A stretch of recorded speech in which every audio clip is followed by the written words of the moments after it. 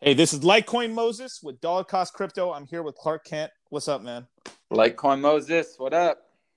Hey, what's up, man? Just fucking drooling over these wearables, man. Oh man, Market getting hot. it's been crazy, dude. Crazy. I literally didn't think that it had been pumping this hard this soon, I was kind of guesstimating sometime maybe after May, maybe into June or July during the summer months or something. But we essentially just got almost like a 4x on a lot of wearables, and then almost like a 10x on all the other wearables on some of the shirts. Yeah, man. I think what people have been seeing is what happens when you burn through kind of the initial supply, and so you look at any given item and between, I don't know, 25 and 100 mana, there was a ton of whatever, maybe mana shirts or hats or whatever it might be. And then you get to 100 and all of a sudden the supply is burned up. And so the next one's at 125, the next one's at 135, the next one's at 150. And you get to like 200 or 300 real quick. And I think that's what happened with the launch shirts. There just wasn't enough supply to meet the demand. And it kind of got to the point where, people want them, but they're just not available.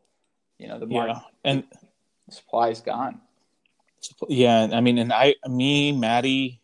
I think with Matt, I heard originally the whole launch shirt idea from Maddie, but then me and Frankie, me and Amrak and a bunch of other people. I mean, I started telling everybody about it and stuff and everything. And I think even Frankie got a couple lucky for him and stuff, and then Maddie picked up some. But I saw the value early on.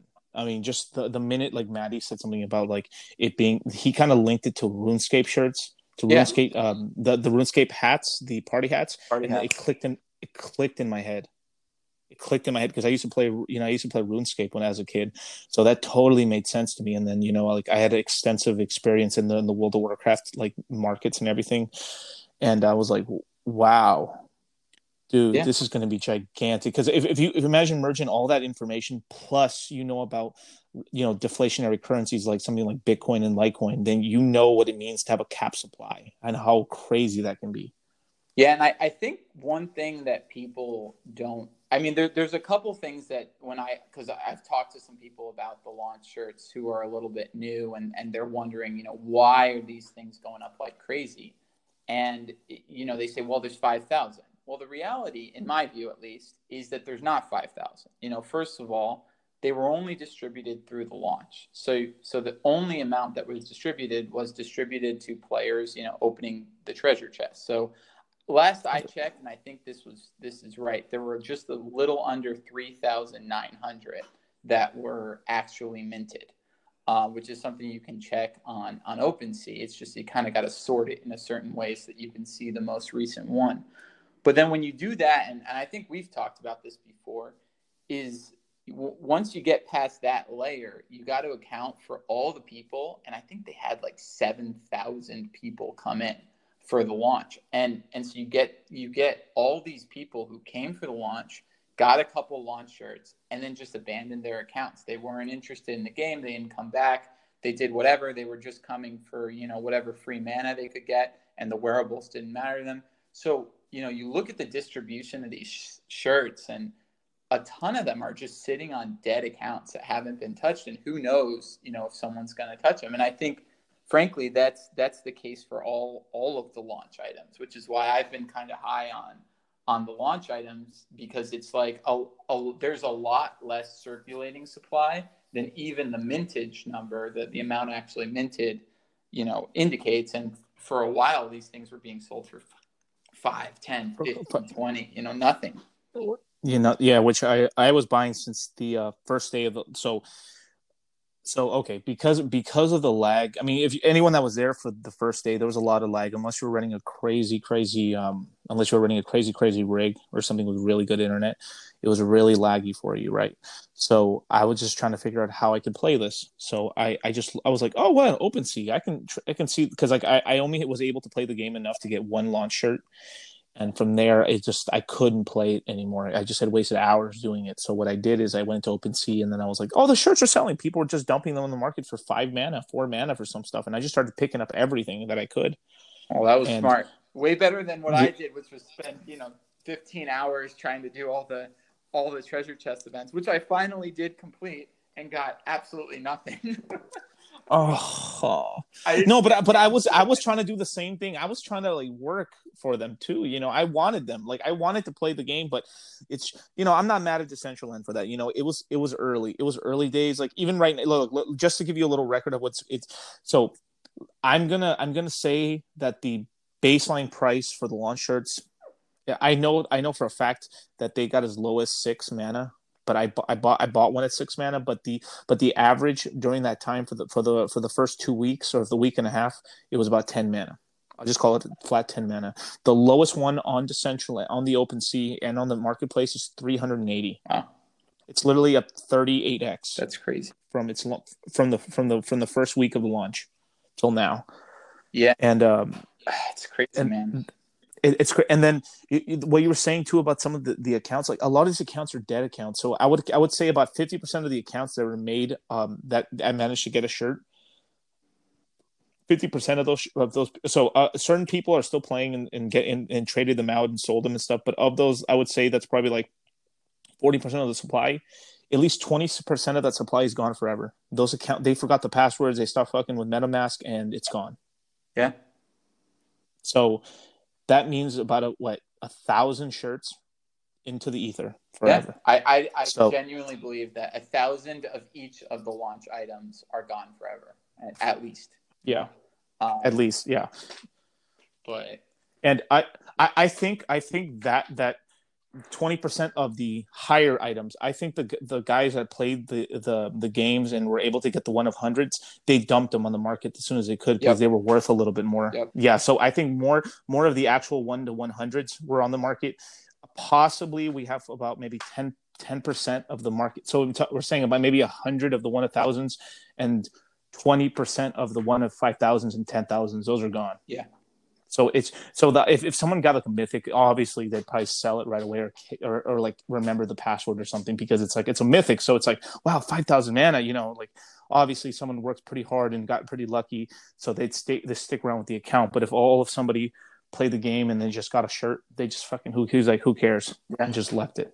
Yeah, they probably saw it was selling for 5 or 10 mana on OpenSea, and they're like, "This isn't even worth the gas," at that point. Exactly, at that point, yeah, and then that's when the gas fees were a lot cheaper and stuff. But I mean, that's people's. I mean, that's the opportunity, like to stick around and stuff because it's you're able to accrue stuff, and I still think a lot of the shirts are a really good deal right now. Because it's I mean more about this. Like I'll let you explain sort of what's going to happen with like eventually once we start getting more items online that are not DCL branded. Yeah.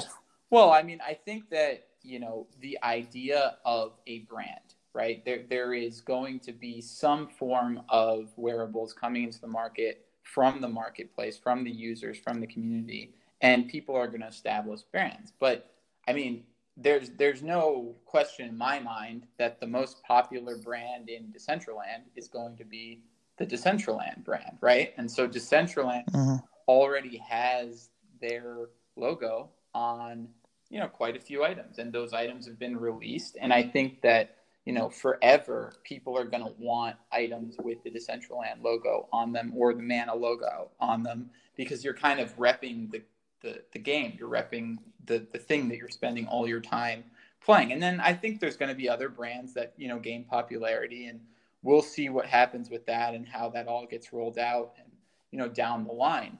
But I think now it's like, those are cool items because you're repping the game. And so I think there's an intrinsic value to that. People want, to rep the game, the platform. Exactly. And what I think, so let me just go back to a point I made in another podcast about wearables. You're able just to go through the catalog. I just have them labeled like wearables podcast 1, 2, 3, 4, or something like that, a 5. And on those podcasts, what I said was that because these are launch and pre-launch items, they're going to retain their value over time because there's a limited supply of them. They're from the company as well. And over time as a game lasts longer, so especially when this game, when it's fully decentralized and it's going to be around for fucking 20 years, 30 years, these items are going to hold their value. Something like the party hats in RuneScape, where like the high, like there's different tiers of party hats, but the highest tier, which I think is the Decentraland logo shirt, which is the black shirt with the launch date on it, that's going for $8,000 right now. 8,000. That's $8,000 real money to get that shirt in game, right? Or to get that hat in game. So, but that's with a currency that's not made to be traded for dollars. That's having a legal way around it. But the thing with Decentraland is it has a currency that's made to be used that you can buy, that the people want you, that the developers and everyone else wants you to buy. So it's possible during bull runs and things like that these shirts will appreciate tremendously in value, and obviously it'll ebb and flow with the game. But I think some of these items will be kind of inflation hedges in the game. Yeah, especially once we get more land and more of the mana gets distributed. Well, because I think I got to tell you, I've actually done now 2 transactions that for Mythics that I liked that included a portion of them being launch shirts. And so I paid a portion of the transaction in mana and, then paid a portion of the transaction in launch shirts because, they're high on launch shirts. I like the items that I'm getting, but I'm also high on launch shirts. So it's like I can attribute value to that's not necessarily in mana for people who are less mana liquid. And I think that, I don't know, for the people who ever played Diablo out there was something called Stones of Jordan. And the gold it was valuable. And here it probably will continue to be valuable. But when people see more potential for growth in wearables as a group, right, as a set, and you're trying to do a transaction with someone for a different wearable that you want, but they're like, well, I think this is going to blow up, so I don't really want to sell it for mana because I think the wearable is going to do better than the mana. Well, what about if you give them 20 launch shirts for it? And they're like, well, yeah, launch shirts are going to go up too, so maybe I'll do this deal. And you're able to offer them something in the same category, in the same class that has a similar ROI. And so they don't have that, FOMO of selling a wearable for mana because they think they're high on the wearable market. And so you can kind of give them a different offering. And I think there's going to be something unique as those core items that really hold their value and you can pretty consistently get a certain amount. Because that's the thing. If I post a launch shirt right now for 300 on the market, that'll get gobbled up. Someone will buy it. I'll buy it. I've been getting offers, every day I'm getting, I got this morning, I got like 6 offers for 400 and I'm not selling them, because it's going to continue to go up. There is going to be a point where it reaches some sort of equilibrium. I don't think it's there yet. I've been telling people that I really think that Decentraland is going to make some big moves in May to start onboarding more users. And I know that they are planning on, bringing users into the platform to at least see it. And so that I think is going to drive more users into the platform. And there may be users who are already pretty deep into cryptocurrency and have pretty decent assets. So, of course, the wearables market right now is the hot commodity. And I think people are going to want to get in on that. And I think there's going to continue to be people to buy up the supply of these core items. I fully agree with everything you said. There's an example that always comes to my mind when I think about this. There's this little period in time. Like, have you ever heard of sort of the story of the fall of Rome? You can tell it, man. I'm just taking one little part of the story, right? So one of the reasons why Rome fell was because essentially everyone was paid in silver, essentially the soldiers and everything, and over time they kept devaluing the silver that people were getting paid in, right? And I'm not trying to say that part of the story. What I'm trying to say is the rich traded in land or in gold. So what I'm saying is that right now the two most valuable things in the central end that the rich are going to be trading in between the land whales and the NFT whales is going to be these wearables, some of these high end, hard to get wearables, and land. So this is how the rich stayed rich in Rome, is that they were trading the rich in Rome are trading gold.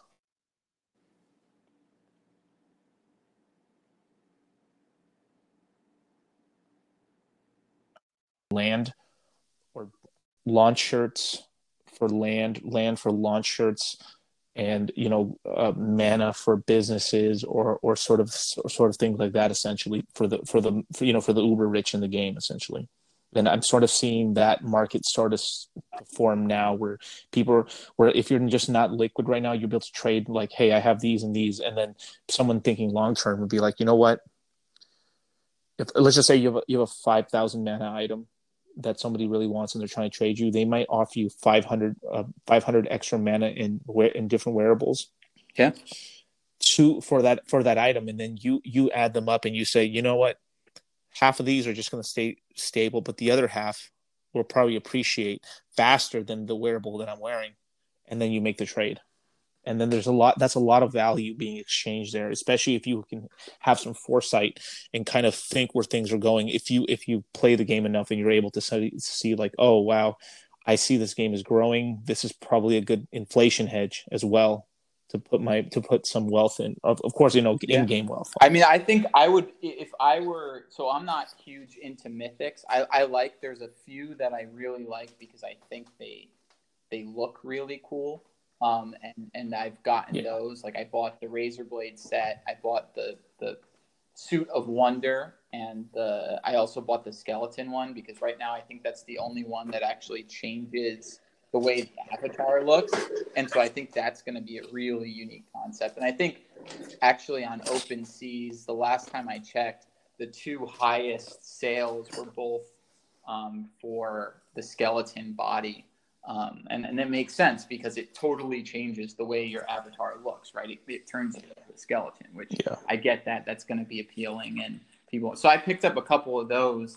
Thanks to Maddie for selling that to me. That was actually part of the deal I was describing, where part of the deal was sending him some launch shirts, and so that was cool that we could work something out because I really wanted those wearables. Those mythics, but I think people who have mythics or have a 10K value mythic that they're having a hard time selling would be well advised to try to go and get someone to give them a bundle of 30 items that add up to 10K, because one, each of those items are going to be way more liquid than their 10K mythic, and two, I think there's a lot more opportunity for those smaller items to double or triple in value over time than there is for the mythic, because frankly, I mean, at some point the dollar cost kicks in, right? And you look at you're saying, okay, this is really cool, but am I really going to pay $1,000 for it? It's still a digital asset. So maybe it will. Maybe like they will become the party hats, and mythics will, eventually get to that point. But when you're looking at pure ROI, I think that these smaller items, as we've seen, with the launch shirt, with the mana shirt now, have just skyrocketed up, whereas the mythics have kind of stayed in the 4,000 to 10,000 range, with the exception of a few. Exactly, and this is one of the things I've been saying for a while, long time as well, is just something called like the law of big numbers. That something that's 25 mana compared to something that's 1,000 mana. Let's just say the 1,000 mana item goes to 5,000, but the 25 could go to 400, because it's easier to pump, essentially, because it takes less mana, and there's also a larger market for that item. So there's sort of a rule, like let's just say you have an item that's worth 10 mana and 100 mana, right? The amount of people that can afford the 10 mana item versus the 100 mana item, even though it relatively right now everybody can buy those items, essentially, right? But let me try to give you a better example. Let's just say there's you have a 10,000 mana item versus a 1,000 mana item. There's probably only a couple 100 people, maybe a couple, 100 people that have enough liquid mana to actually buy something like that willy nilly. Where 1,000 mana item, there's more than probably. I mean, I would say there's 2,000 people, way more than that. Tons of wallets that have 1,000 mana lying around that they could buy 1,000 mana item. So there's the price of an item has a lot to do also with how liquid it is as well. Where like as the price of your item goes up higher and higher, the clientele that's able to buy that item goes down. So yeah, like at that 8K mana, right? People have paid it, but that 8K party hat, it takes a while to sell it, but people do pay for it, and that's the market price essentially. Which over time, as it goes up and more people play it, and the more of these gold farmers in that game, the economy, it just kind of keeps going up along with the incomes of the people in that game, essentially. Yeah, no, that's right. So what are you buying these days, Litecoin Moses? What's your? I mean, I always buy a launch shirt here and there, but I mean, I have been. I guess I've been in love with hoodies. I was really early on the hoodie. I bought a lot of hoodies. Maybe 200-300 of them, I think, for pretty cheap and stuff. But I was buying them even recently still. But I just like, I like going back to my strategy. I just dollar cost average into stuff. I just buy a couple here and there. I buy a little bit there. It's nothing to hurt the bank. But over time, if you buy, let's just say you buy 2 or 3 of an item every week, every 2 weeks and stuff. There's 52 weeks in a year. Let's just say you bought one of some item in a year, right? You'd have 52 of them at the end of the year, which is substantial, actually. And it doesn't hit your wallet book as hard because, I mean, the current price of mana, we're talking about $100 buys you like 3,300. That sounds right, yeah. Man, about right, yeah. So, and right now it's still early and stuff, but sometimes there is like earlier, like I should have. This is a topic I've been wanting to bring up for a while. So, I would have been able to invest far more and get far more wearables if it wasn't for something like the internet connection that I was having a trouble with during the time because of this entire thing with the COVID. I've been having a lot of trouble with my internet. My whole area has, because everybody's on the internet now. The Comcast essentially can't keep up with all the demand essentially in my area. So it's been really hard for me, and I've been struggling for a long time to try to figure out. It's slowed me down a lot, actually. It's slowed me down a lot, actually. My wallet size would be 3 times the size, to tell you the truth, because I didn't have the mana. Wasn't the problem. It was the amount of time that I would sometimes spend up to 4 a.m. buying wearables, even on vacation and stuff. I mean, I went to, before this whole thing even happened, I was even at like Disneyland and stuff, and I wasn't like, I almost had I actually got you, Clark, to actually buy me a couple things because I was like, please, bro, come on. I can't buy anything. That's like funny. Literally. Yeah. Yeah, I mean, and it's cool if you can find people that you trust and stuff and everything like that, and then people can make deals and stuff and everything. But it's that's why I wanted to talk about this app. I have an iPhone, right, that I like to use and everything like that. But obviously for most purchases, most people are using a laptop or computer, maybe an iPad. I don't know what people do, but this is so usually Android, when it comes to crypto, is the first people to get anything, because the way the iOS system is, the way the Apple infrastructure is it's really guarded. And you need in an app, even something as bulletproof and is how much transactions go through MetaMask. iOS is kind of being a bitch about it, essentially, to get iOS on there. So you essentially, in order to get MetaMask to work on an iPhone, you have to use something called testnet. And right now, if you do that, the beta's full. Right. Even for something called like Axie, for the Axie game, right? You have to go through testnet, and at a certain point, the way iOS does it, they limit the amount of people that can go into the app. So eventually, once you hit some critical mass, they stop it. So there's only some people, there's only a limited amount of people that could get to use the app in the beta and through a workaround on iPhones. So I have found that the Trust Wallet, you're able to purchase items on an iPhone. And this has been a fucking godsend. Yeah, man. That you described that to me before, and I was like, I need that in my life right now. because I'm like on my iPad It's talking bad. to someone, and I'm like, "Oh, you want to do a deal, but I'm in bed, and I don't want to go and fire up my computer and whatever." And so that's gonna be. I'm gonna try to get that downloaded today or tomorrow and fire that up. Trust Wallet, you said, and I think the Trust Wallet, and I think the Trust Wallet is owned by Binance, if I'm correct. Yeah. And it has a lot of cryptocurrencies on there, but that's not even why I wanted it. I don't give a fuck about that. But what I cared about is that you could store collectibles on there. I was like, wow, collectibles. So I bought a really low mana. Well, the lowest I could right now, it was just like 25 or 30 mana for a wearable. And I bought an earring, the cheapest thing on OpenSea, and it went through. I checked it. It worked. Oh my God.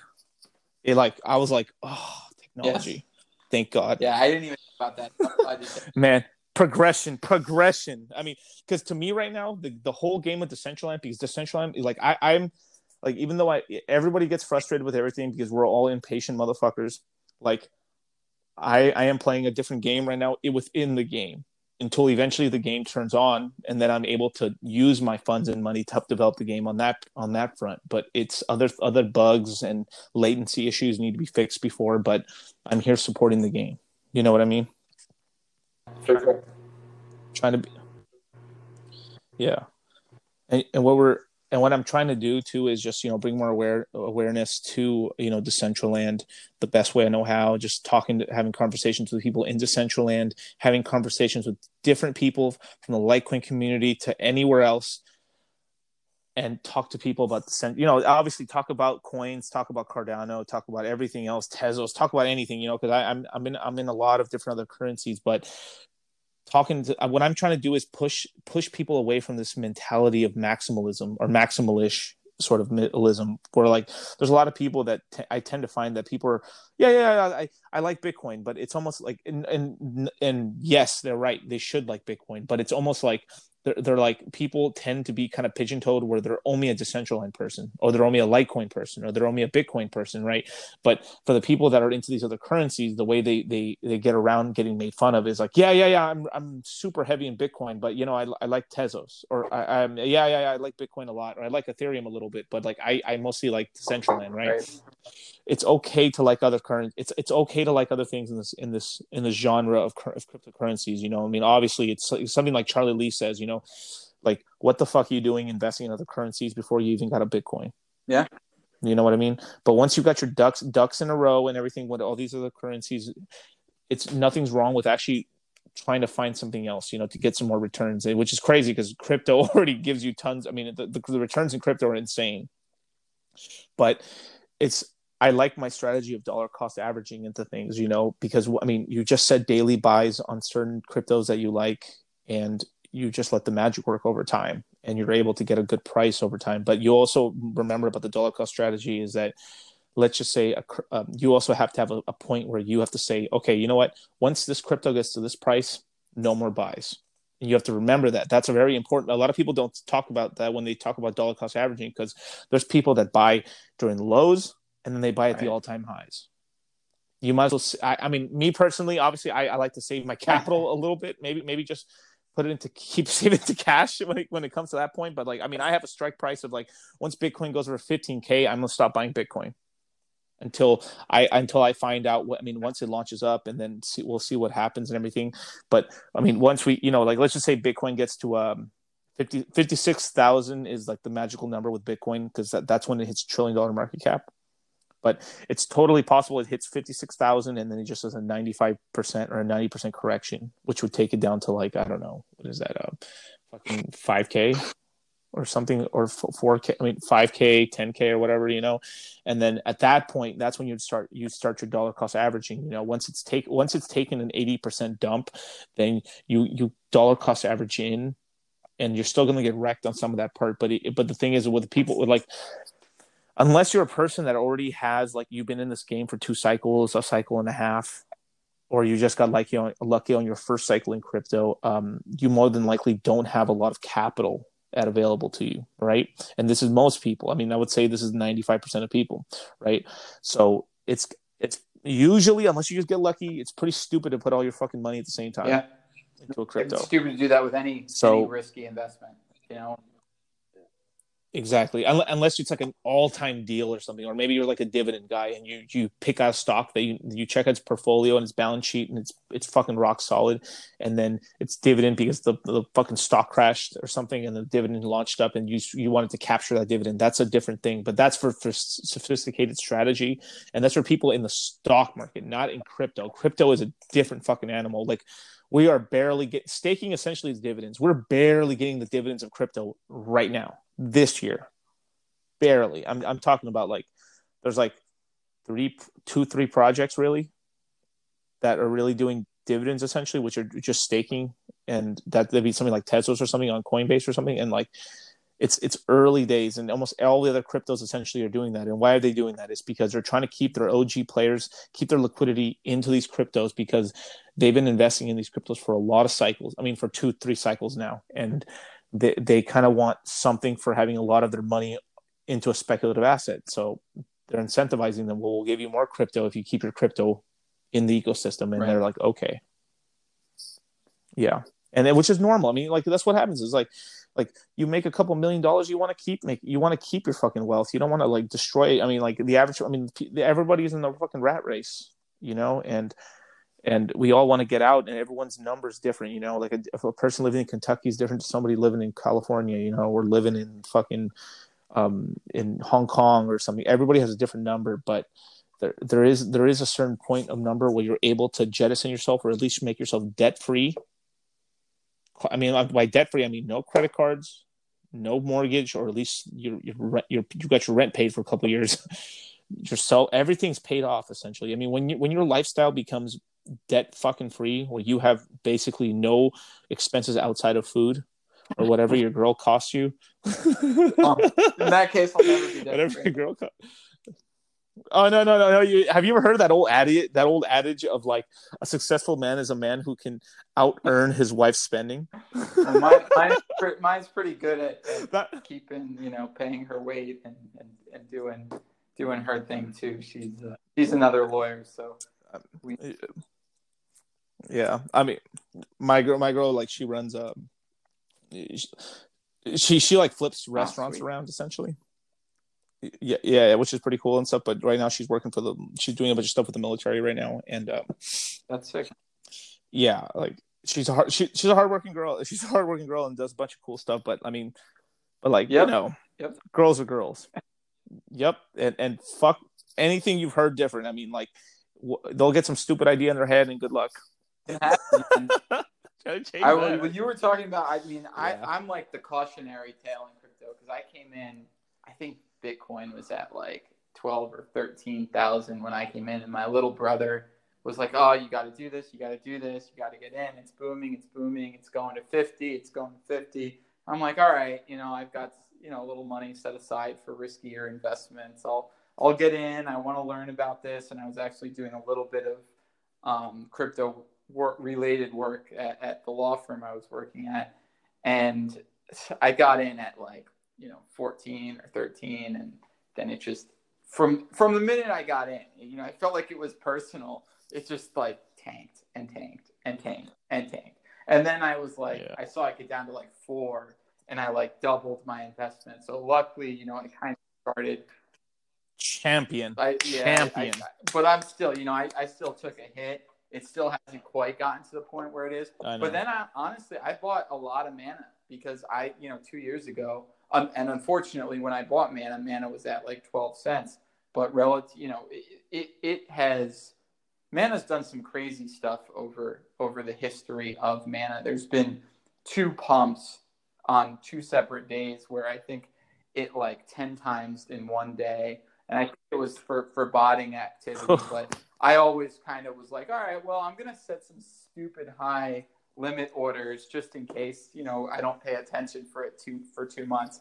And then that first time it happened, I was like, oh man, all my limit orders just got bought up. Like what happened? I look at the thing and it was just like this one spike.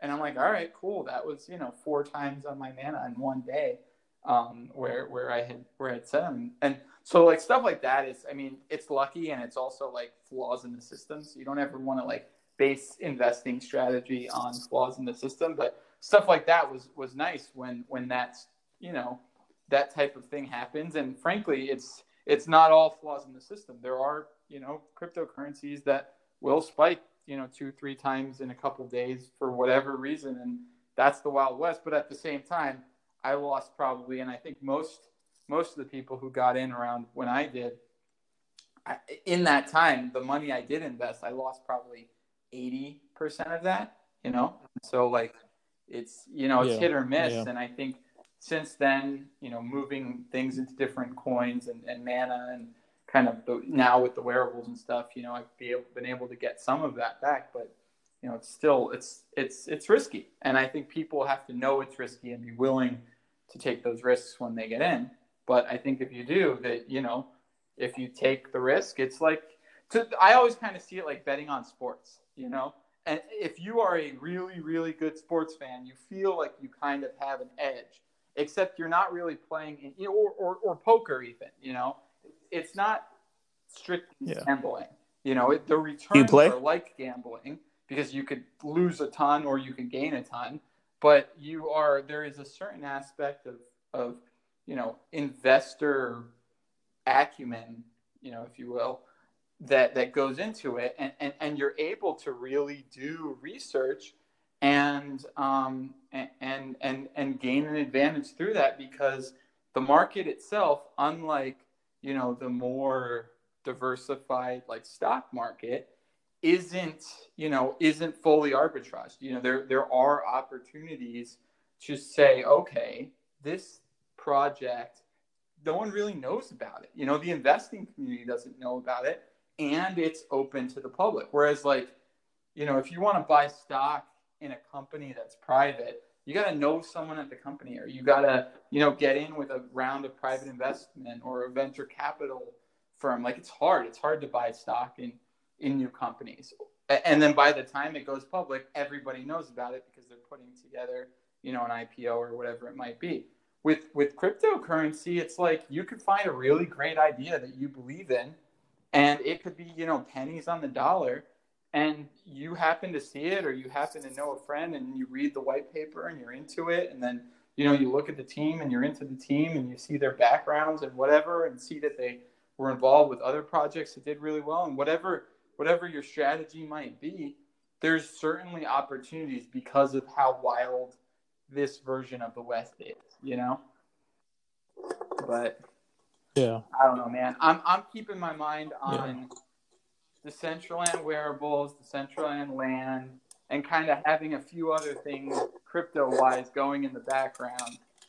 I don't day trade the crypto stuff. I kind of let that stuff grow and have more of the money in the safer assets, with the exception of, I really do like, I've bought some Matic and I've bought some Engine lately, because I'm just so freaking frustrated with ETH's gas fees, and Matic seems to be offering a solution to that, and a faster way to actually transact. And I really do believe in crypto gaming and crypto based. I think there's going to be a serious platform for crypto based games, and I think that or blockchain based games. I think that if you get these coins like Matic and the platform where you're going to allow in-game transactions to happen in real time, and I've been messing around with the SDK and the builder, and if you want to charge entry fee to get into your club, and you're going to trigger that based on a transaction at the door to let you in, right? You got to have that be instantaneous. You can't have someone, because of the gas fee, lower the gas, and then all of a sudden they, if they're waiting 15 minutes to trigger your door opening because they paid the entrance fee, right? If with Matic, that, well, at least as I understand it, I have no expert on Matic at all, but at least as I understand it, that should be fairly instantaneous. And I'm excited for them to integrate the Matic sidechain into Decentraland. I think that'll be a big step forward, and I actually think May is going to bring some awesome stuff. I think with a lot of the onboarding, getting new people in, I think it's going to be awesome. But yeah.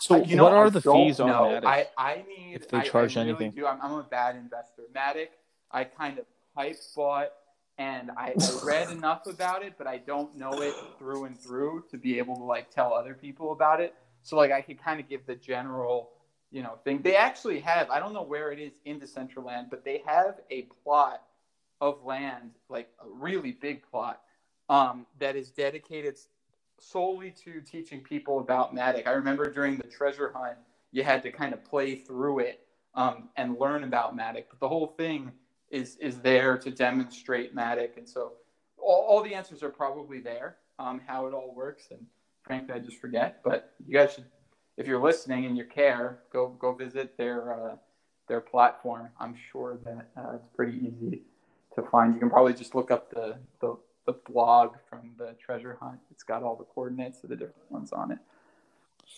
Yeah.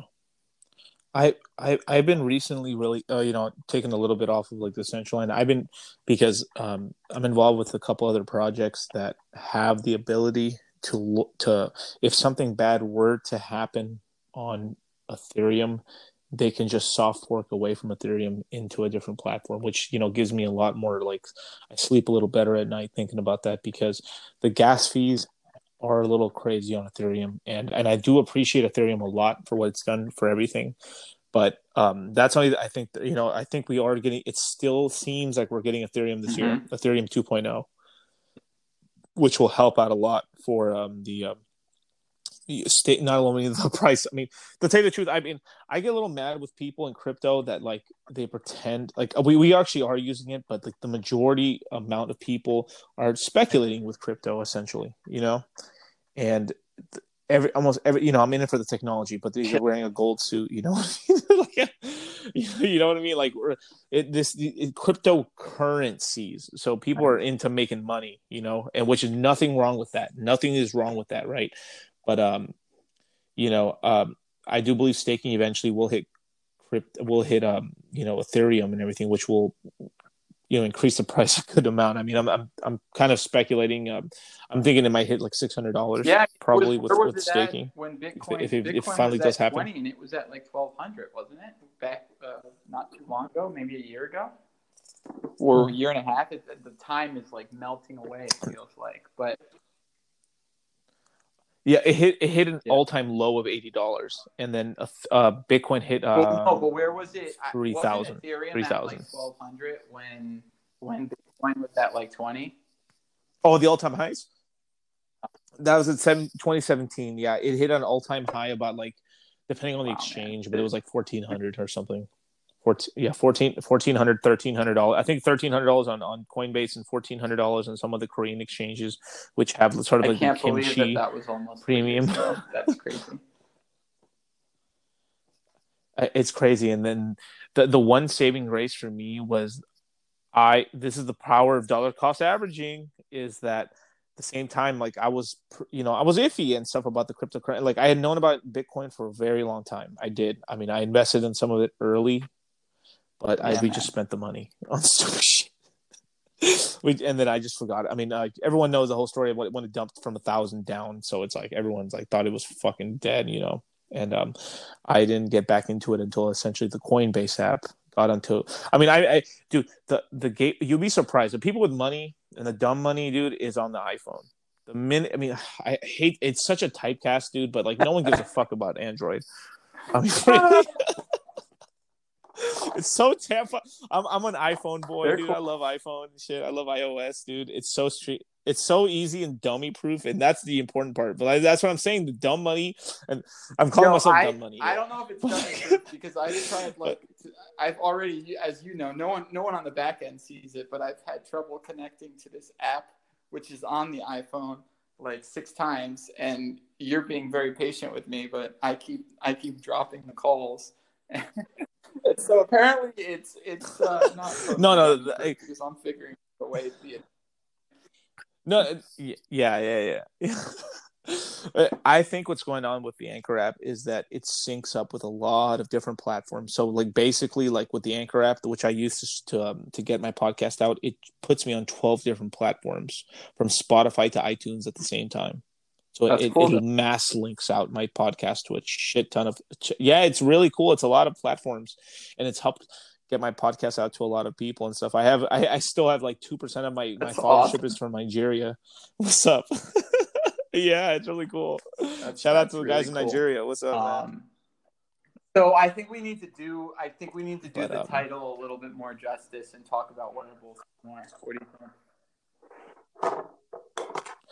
Yeah, let's talk more. Let's get into the weeds, man. Let me just take another drink. I mean, I need to loosen the lips a little bit, man. I'm fucking like, I'm so like, especially when when you're trying to keep so quiet about stuff. Like, I'm just trying to give the game out to people to help everyone out. Like I want everyone else to win.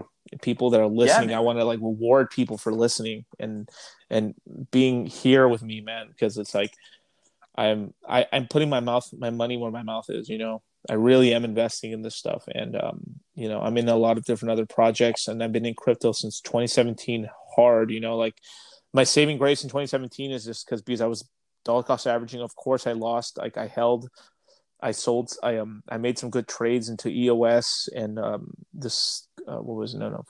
The first kind of altcoin thing I bought outside of like Litecoin and Ethereum and stuff, and the first thing I bought off of Coinbase was something called what's it called? Not Augur. It was another betting app or something. It was essentially a what was it? Consensus. Something. It was like an Augur app essentially. I'm a little.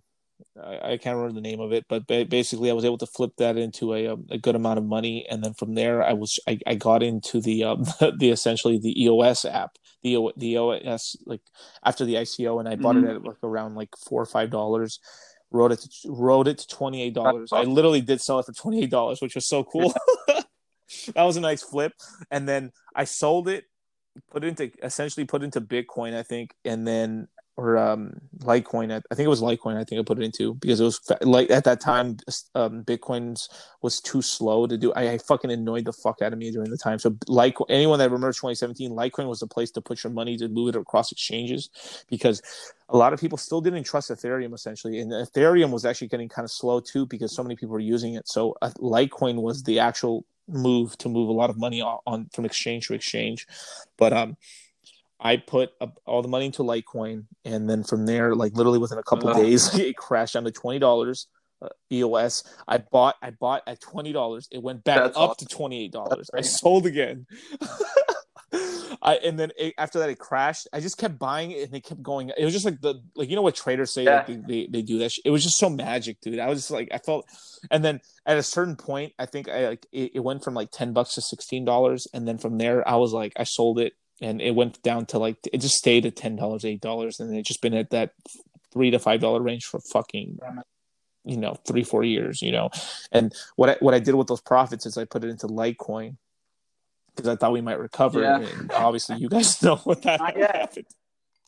What happened with that, but not yet. But yeah. But I was able to move some of the profits I did. So Litecoin had its happening in August of last year, and I saw it go from $22 to $140, and I was able to move. I didn't sell at $40. I sold maybe $120, $130, somewhere around there, like a little bit past 100. I started selling like a little bit past 100, and I moved that into like a stable coin, was it USDC? Yeah. USDC, the Coinbase coin, yeah. And then from there, that's my initial investment capital. No, I'm sorry. There was another trade I did. From there, I moved it into because I started hearing rumblings. I went to the Litecoin conference. I heard a lot of. I went to a lot of conferences, and I heard some rumblings about like essentially that once I've been secretly stacking up on Ethereum Classic actually. On the low, because what's going on right now is that when Ethereum does go to Ethereum 2.0, the miners are going to move over to Ethereum Classic because there's going to be no more mining on Ethereum because it's all going to proof of stake. Ethereum Classic is going to keep mining, so the miners are going to end up pumping up the coin. So I've been secretly fucking like, I as soon as I heard that, I was like, fuck, I bought a bunch at $3. It went up to like $11, $12, $14, sold it. And then that's what my initial capital was for I put a lot of that investment capital into Mana. And then I got onto Mana about January of 2020, Oh, and it was about like 2 cents, three. Like, no, it was like 2 cents, and then I that's kind of when I reamped because I reamped my podcast again, and I started really launching out, and it's not all good trades, obviously. Like the trades, I mean, the trades are good, but the problem is like obviously the price fluctuates over that 3 year span. Like the trades were good in the beginning, but then from there it's just shit city for like 2.5 years, and then I traded again good, but yeah. still it's still shit city since then. You know what I mean? Like yeah. So then from there, the mana price went to 6 cents. I sold maybe like 40% of my stack into USDC, and then obviously it corrected down, and then from there I rebought my mana, basically doubled my stack. No, like maybe 60%, 40% of my stack, and then from there I used that mana to buy wearables in profit and stuff, and then so I did sort of an 80-20 rule where I used like kept 80% mana and 20% into wearables, and I bought quite a few wearables, but obviously I got slowed down because of the lag of my internet connection.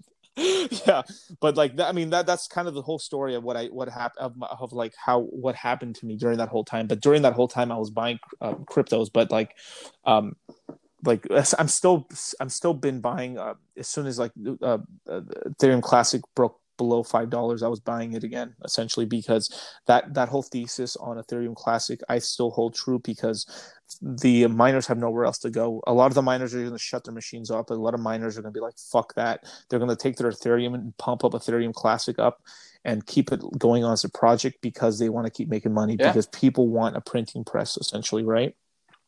And that's what's going to happen. And if you look into something called Grayscale, like I'm like, if I were to think of myself as an investor, obviously I dollar cost average, but I look at projects as jockeys, right? So I look at the people who's running the project: Charlie Lee, the leader of Cardano, which is Charles Hopkinson, a bunch of these other projects. I look at who's running the projects, right? Outside of some projects where I just think that fundamentally everything's going right, sometimes you just take a leap of faith. Sometimes with who the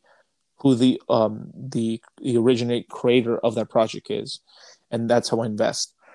And outside, of course, your Bitcoins and your other fucking projects and stuff, right? But like, like actually, Mana has been one of the first projects where, like, even though Mana is like that, like there really isn't a central figurehead to it. I mean, really, not really. Like, I don't see anything really anywhere in social media and stuff. So Decentraland's kind of like it's decentralized and stuff, but I really don't even know who's the lead developer of Decentraland. Like they're out there. Like I've talked to Esteban a little bit, and Augustin, and some of these guys who are, like I think Augustin is leading the foundation, which is going to be the corporate entity that runs, all the IP and all the other stuff. The essentially the corporation that manages Decentraland's assets. But other than that, I mean, I think that's good, as long as they're involved and they continue to be pushing the project forward. I think I don't think you need the big public figure. I do think that might could help pump the growth of Mana, the coin, the value itself, and we haven't seen super large growth, maybe because it doesn't have the big figurehead attached to it. But I think that one of the reason I got into Mana was that it is such a clear and obvious use case for land ownership on the blockchain, and a platform within that, a metaverse type platform within that. And so, it doesn't necessarily, it's almost nice that it's developing organically and it's slowly progressing. And you seem to see, when Bitcoin, I think when Bitcoin crashed, the last big crash, the big crash, I think, I may be wrong, but Mana was in the top 10 coins relative to Bitcoin that kind of survived that crash, in terms of like not tethered coins, obviously.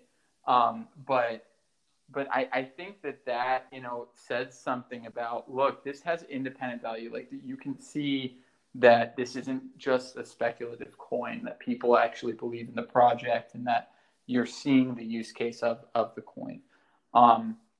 But anyways, so my full disclosure, you're the expert on the trading the crypto. I don't know that much about it, so it's always amazing to hear, you know, your thoughts on that, and it helps me kind of understand more, you know, what people are thinking in the investing community around cryptocurrency, because I've stayed more in traditional investments in, you know, my investment profile until I started jumping into projects that I could kind of understand.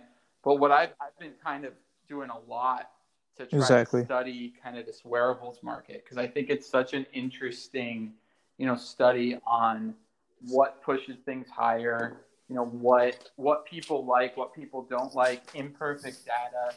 And I think, you know, for the first time recently, thanks to the guys at DCL Core, we got a look at what people like. And, you know, I don't know if you went, I think you said you went for a little bit of it, but they had that fashion show and saw the items that like looked great, you know, and that people wanted, and that, you know, that judges who, you know, don't really care about, I mean, they might care about the central line, they might be invested, but they didn't care who won, looked at it and went, oh, that's really cool. That's really cool. And so I saw that and I'm like, okay, well, I'm going to take that and do something with it, because I saw, for example, that the vampire set got a lot of publicity, you know, a lot of people liked that as one of like the cool looking lower quality sets, you know, not lower quality, but lower rarity sets that you can still get the whole set for like probably 3,000, 4,000 mana. That was a pre-sale item, and that's probably only like almost doubled since the pre-sale price. And so when you look at items like, for example, the Halloween pumpkin that we had gone in on a while back, because we looked at it and said, dude, this thing makes your character look awesome. It's going to be super popular.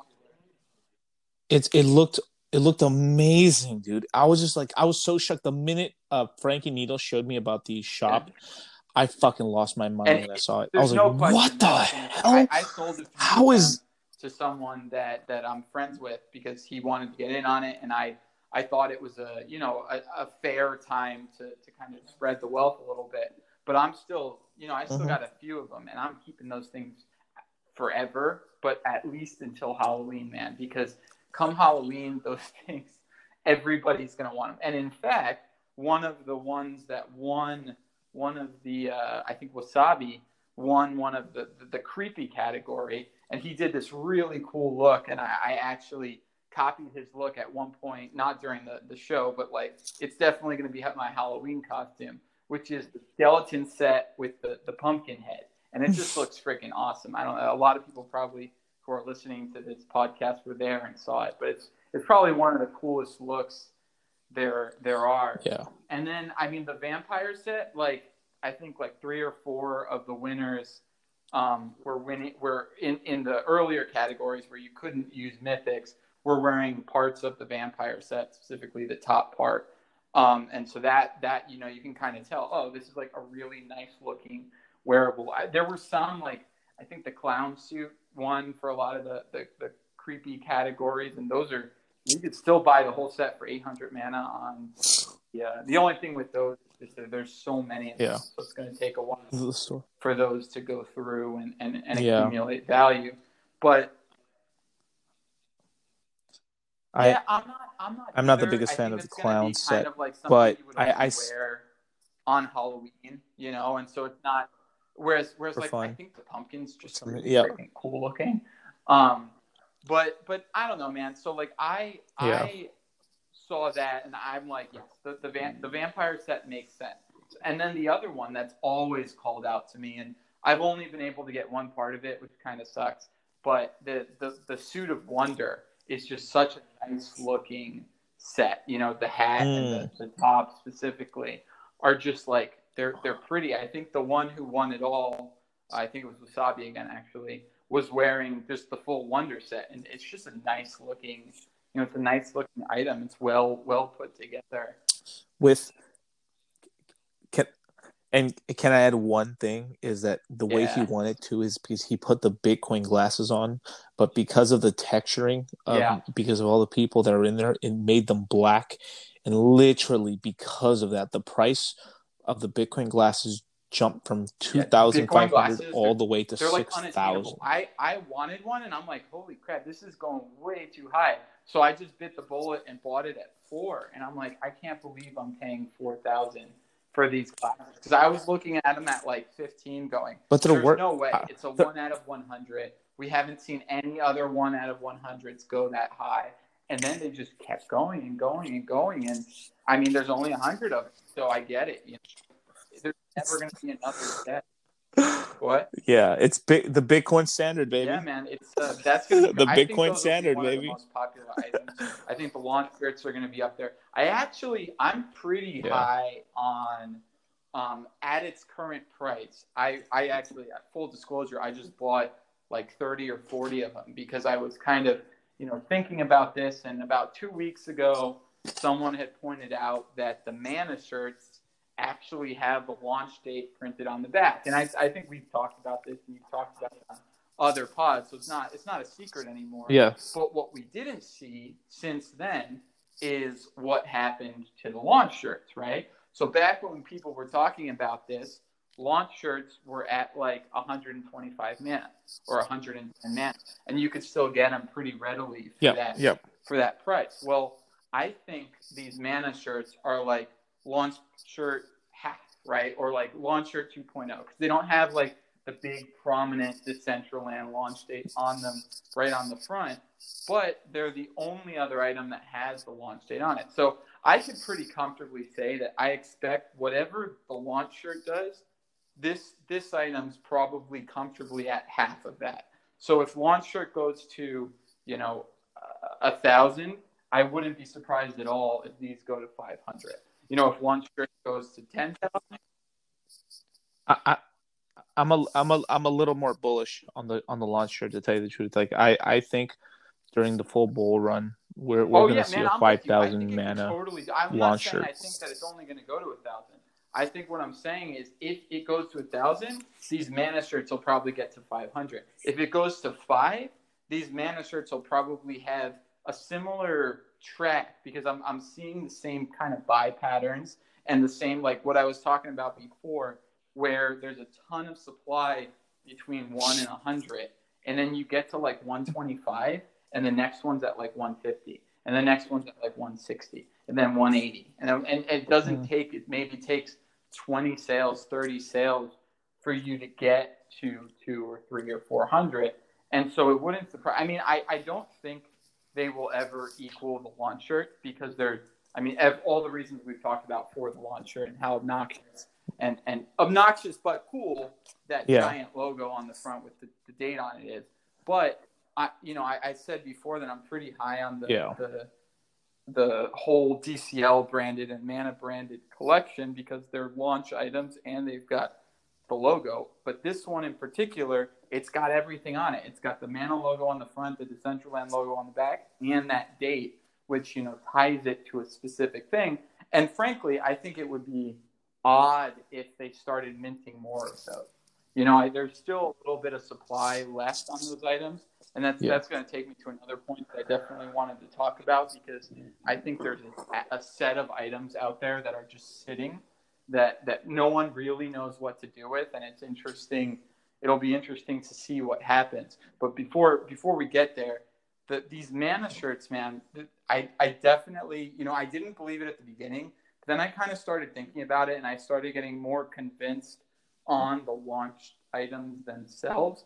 And I don't think they're going to be launch shirts, but I think they're going to be the next most valuable green item for sure. I don't think there's a question in my mind that they will be the second most valuable green item.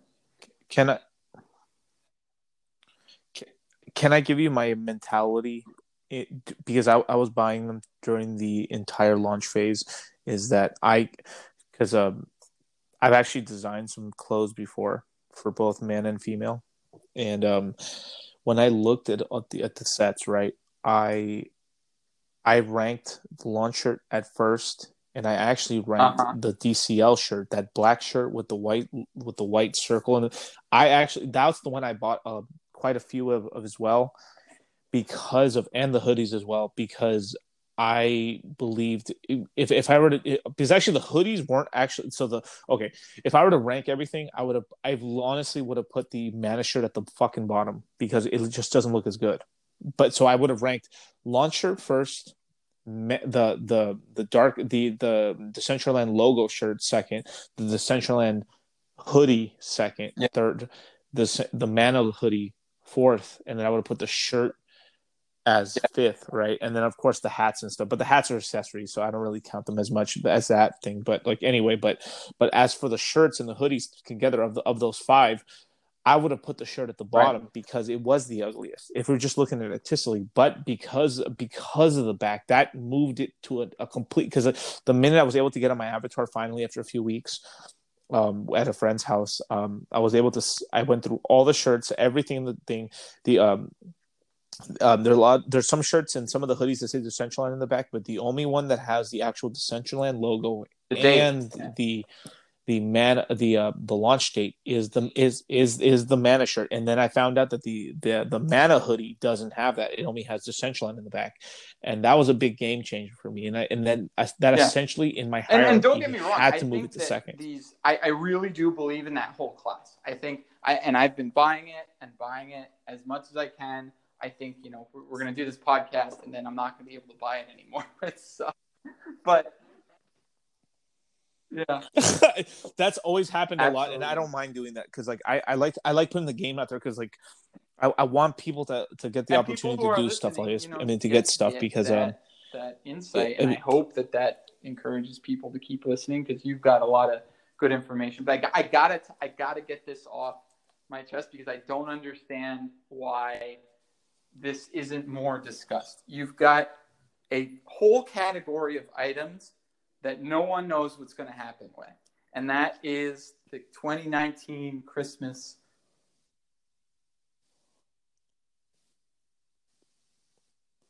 Still there, man? Yeah, so it was the universe saying, no, exited me out, and I'm actually able to just come right back in. So maybe the universe is telling me not to say anything, but I gotta say it. You've got the 2019 say it. I want to hear it. Christmas release, which was not unlike the Halloween release. It was not a pre-sale, and so they went out and they distributed.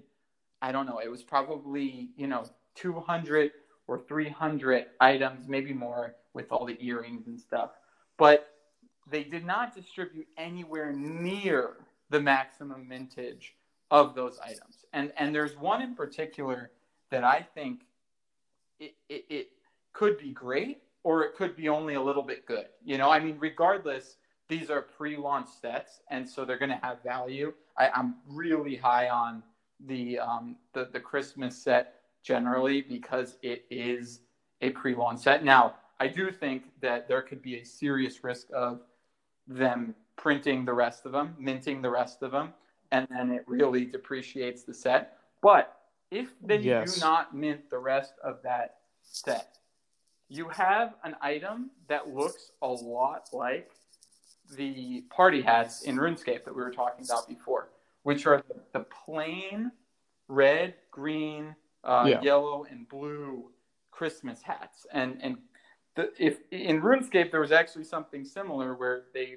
would do like a Christmas event, and the early events, the Halloween event, the Easter event where you get an Easter egg, and then the Christmas events, the party hats were the biggest items, but there were items like the party hat, the Christmas hat, whatever, that also were just like impossible to obtain. And now I'm racking my brain. But Decentraland's version of the party hat in looks already exists, and it will entirely depend on whether they mint more or don't mint more. But right now there, I think, are a total of 4 blue party hats. I think there's something like either 6 or 8. I'm sorry, I said party hats, Christmas hats. There's either 6 or 8 yellow ones. And then there's probably, I think, like 20 or I think there's like 30 green ones. And then there's like, I don't know, like 60 or 80 red ones. I might have gotten those mixed up. But I guess what I'm saying is those are all out of 1,000. So if they don't mint anymore, which frankly, I mean, I'm biased. I have a bunch that I've been buying over time because I've just been like, this is it. This is, this is the one. If they don't mint more, which I don't know, I think there's a good argument to say that if you do a 2019 Christmas release, you should come up with a new release for the next Christmas, or do something different and not just mint out the rest of something that people have been investing in. But they may decide, what, we're late, we're going to be lazy about it, and we're just going to pump out the rest of these next Christmas, and that would probably hurt the price. I don't know if it would destroy it, because I think that these are still going to be very early mint numbers, but I think it could hurt the price of them. But if they don't do it, you've got now items, including, I mean, some of the mythics even, they only made 2 or 3 of them and distributed them. And those are like the Tron suit and like the really cool ones that like glow and have neon. And like this Christmas set is either going to be like something that people are pissed off that they, at least I'm pissed off that they printed or they minted the rest of them, or they're going to be the most rare items in the game. And at the price that they're at, like I couldn't believe it. I just wanted to see what the market was doing, and so I threw 2 of them out there for like 1,500 mana each, just to see, if people would pick these things up. No one took them up, and there was like, I left them there for like a week, and I'm like, all right, that's fine. But the second that someone says that they're not minted, I think those, it's all of a sudden it's a, 1 of 4 or 1 of 8. So I don't know, it's a risk, but to me the upside is so high that I'm gonna. That's one. I think there's gonna be a debate. That's the only reason I mention it, because I think there's gonna be a more general debate that the DAO will probably have to decide on whether or not remaining items from the launch sets and the pre-launch sets, because there's also the possibility that they could mint all the rest of the launch collection, and I could see them doing that. I don't think they should. I think that it would be way better to get some new wearables in, and I think maybe soon we can talk about the wearables proposal. I think we don't have to do it now, but that I put out there, and I think there's whether it's that or something else or whatever it is, there's gonna be new wearables entering the marketplace in the not so distant future, and to me it just doesn't make sense to mint the rest of the old ones and start diluting the market. So that brings a point that I wanted to say for a while now. So this is just a speculation of what I think is going to be. So I've let my intention be known that like what I think is going to be valuable over time is going to be obviously the starter items and the pre-launch items, right?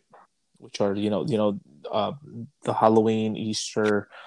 Maybe some of the I'm a little iffy about some of these the those shirts with the characters on them. I forgot what the names was. The MCH. I'm a little iffy about those, but okay, I'll just group them in anyway, and then launch items, right?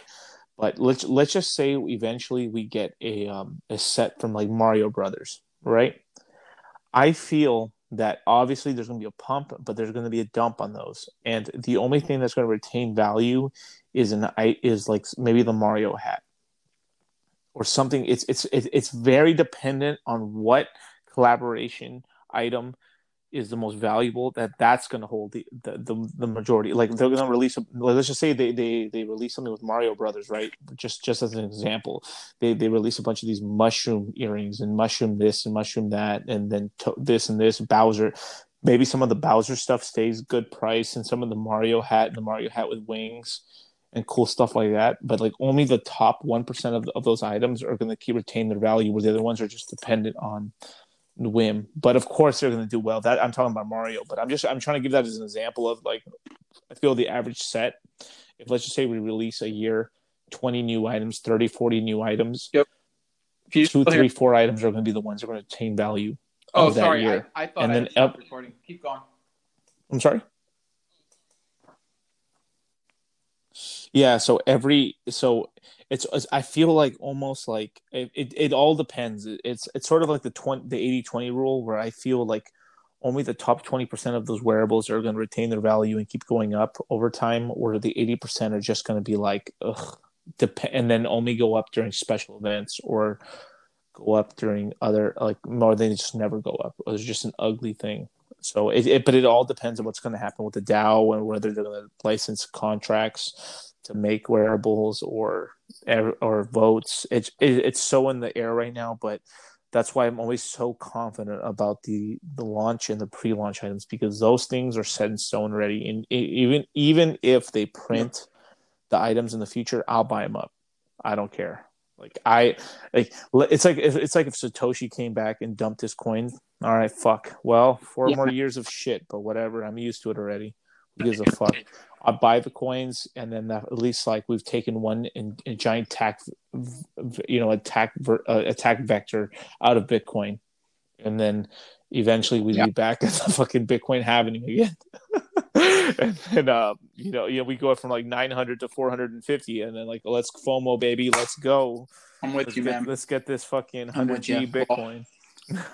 I like it. I think the wearable market, as the game continues to grow, I think what we'll probably see is a little bit of a slowdown in the next few weeks, just because there's just not as much supply out there without getting into kind of the crazy numbers that start to approach very quickly when people start buying stuff up.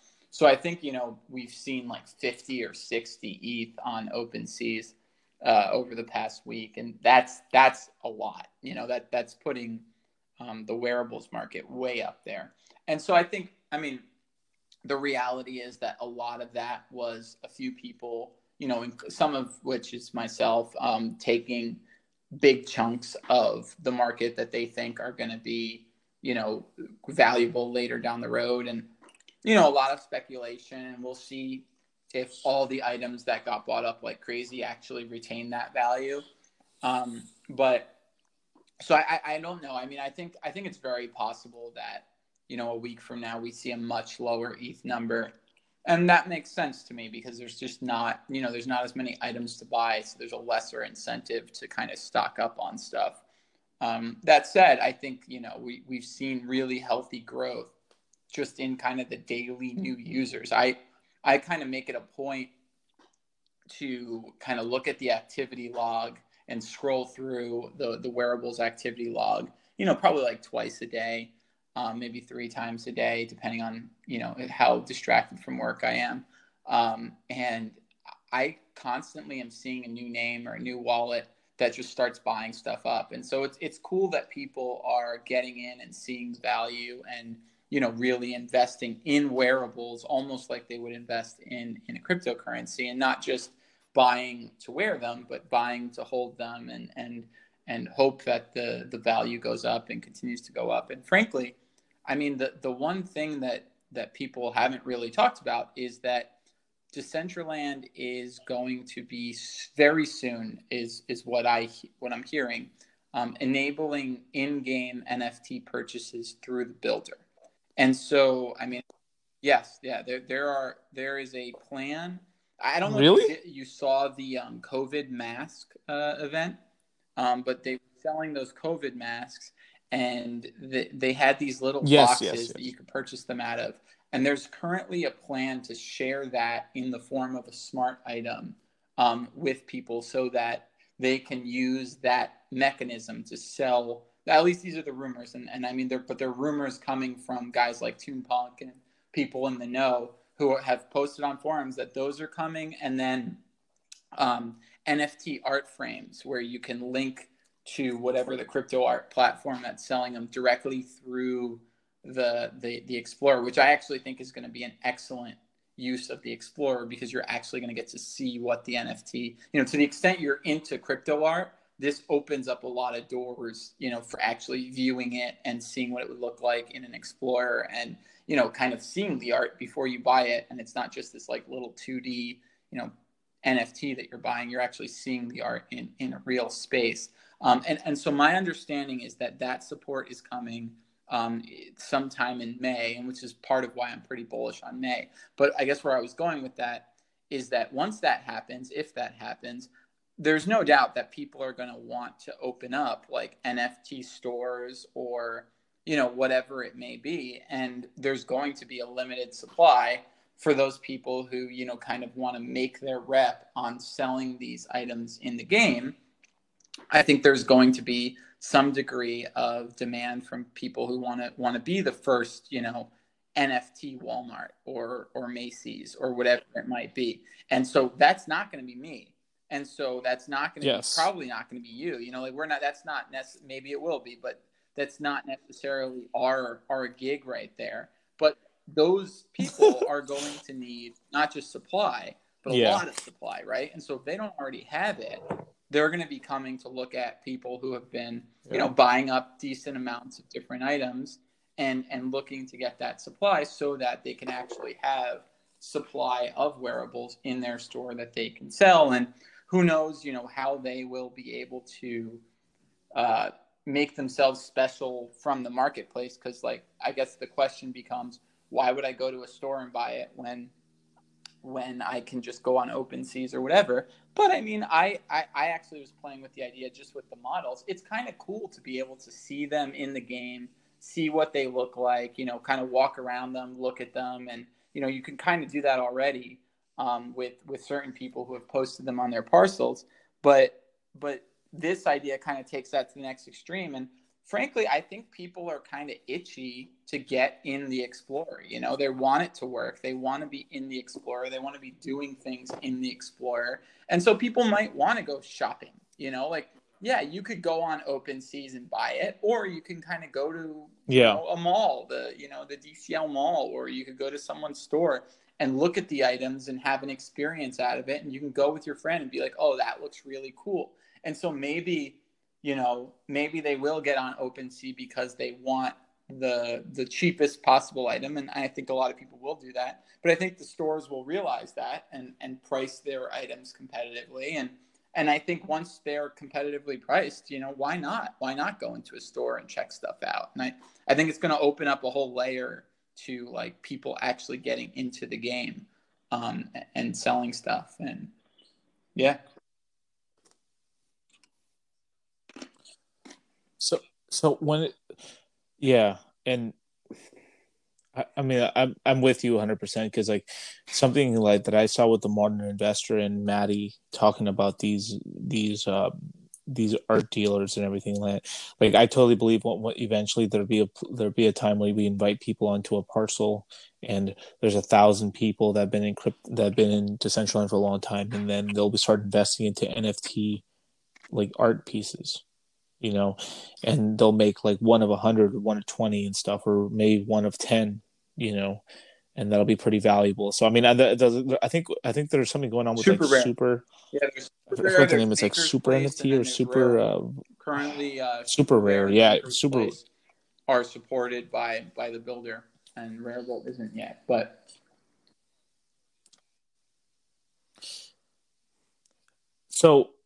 Of that, right? Yeah, I do eventually believe that, and that's gonna be a big niche eventually with as if you're an artist, that you're gonna be able to get into you'll be able to make an art career in this whole land, and then from there have a launch fee, because it's so hard as an artist to break through. So if you're able to become an NFT artist, it's a way to get in and make yourself unique, and then from there go maybe into the real art world. I think, have I told you this about my grandpa? So I'm actually currently in the process of getting my grandpa, yes, you have. Who is an 80-year-old man, onboarded onto Maker's Place, which is one of the big crypto art platforms. And he actually, my grandpa did, Batman, Superman, Wonder Woman, Transformers, the Beatles, everything for DC and Marvel Comics for 40 years. And so he has been an established artist. He goes to conventions all the time, but now he's getting super old and he has a ton of original art that he's created over the years for the conventions, to sell at the conventions and pieces. And so what this does for him, and I'm helping him do, is get this art that he's done into a crypto art form and tokenize them as NFTs. So, I mean, that deal we're working on closing it. We just got to clear a couple of hurdles.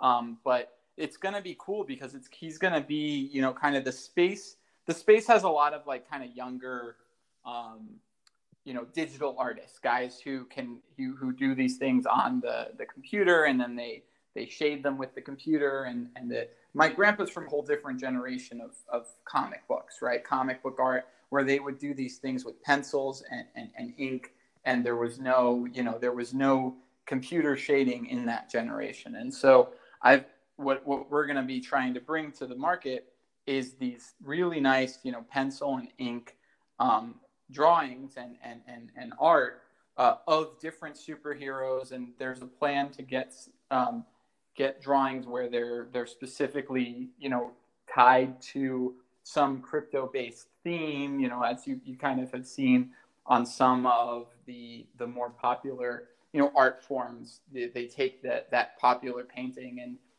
they give it a crypto spin, and it's a whole new thing.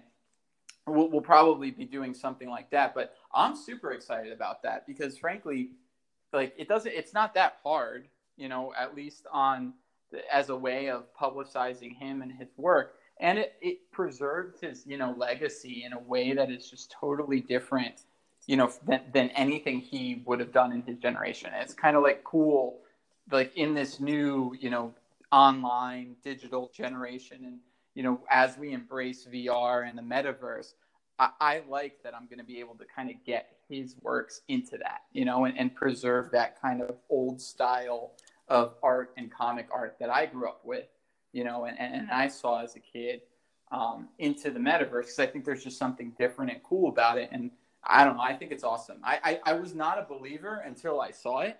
And then now, like, that I can put it on my land, and, you know, I walk into my property and I see his art on the wall. I think it's awesome.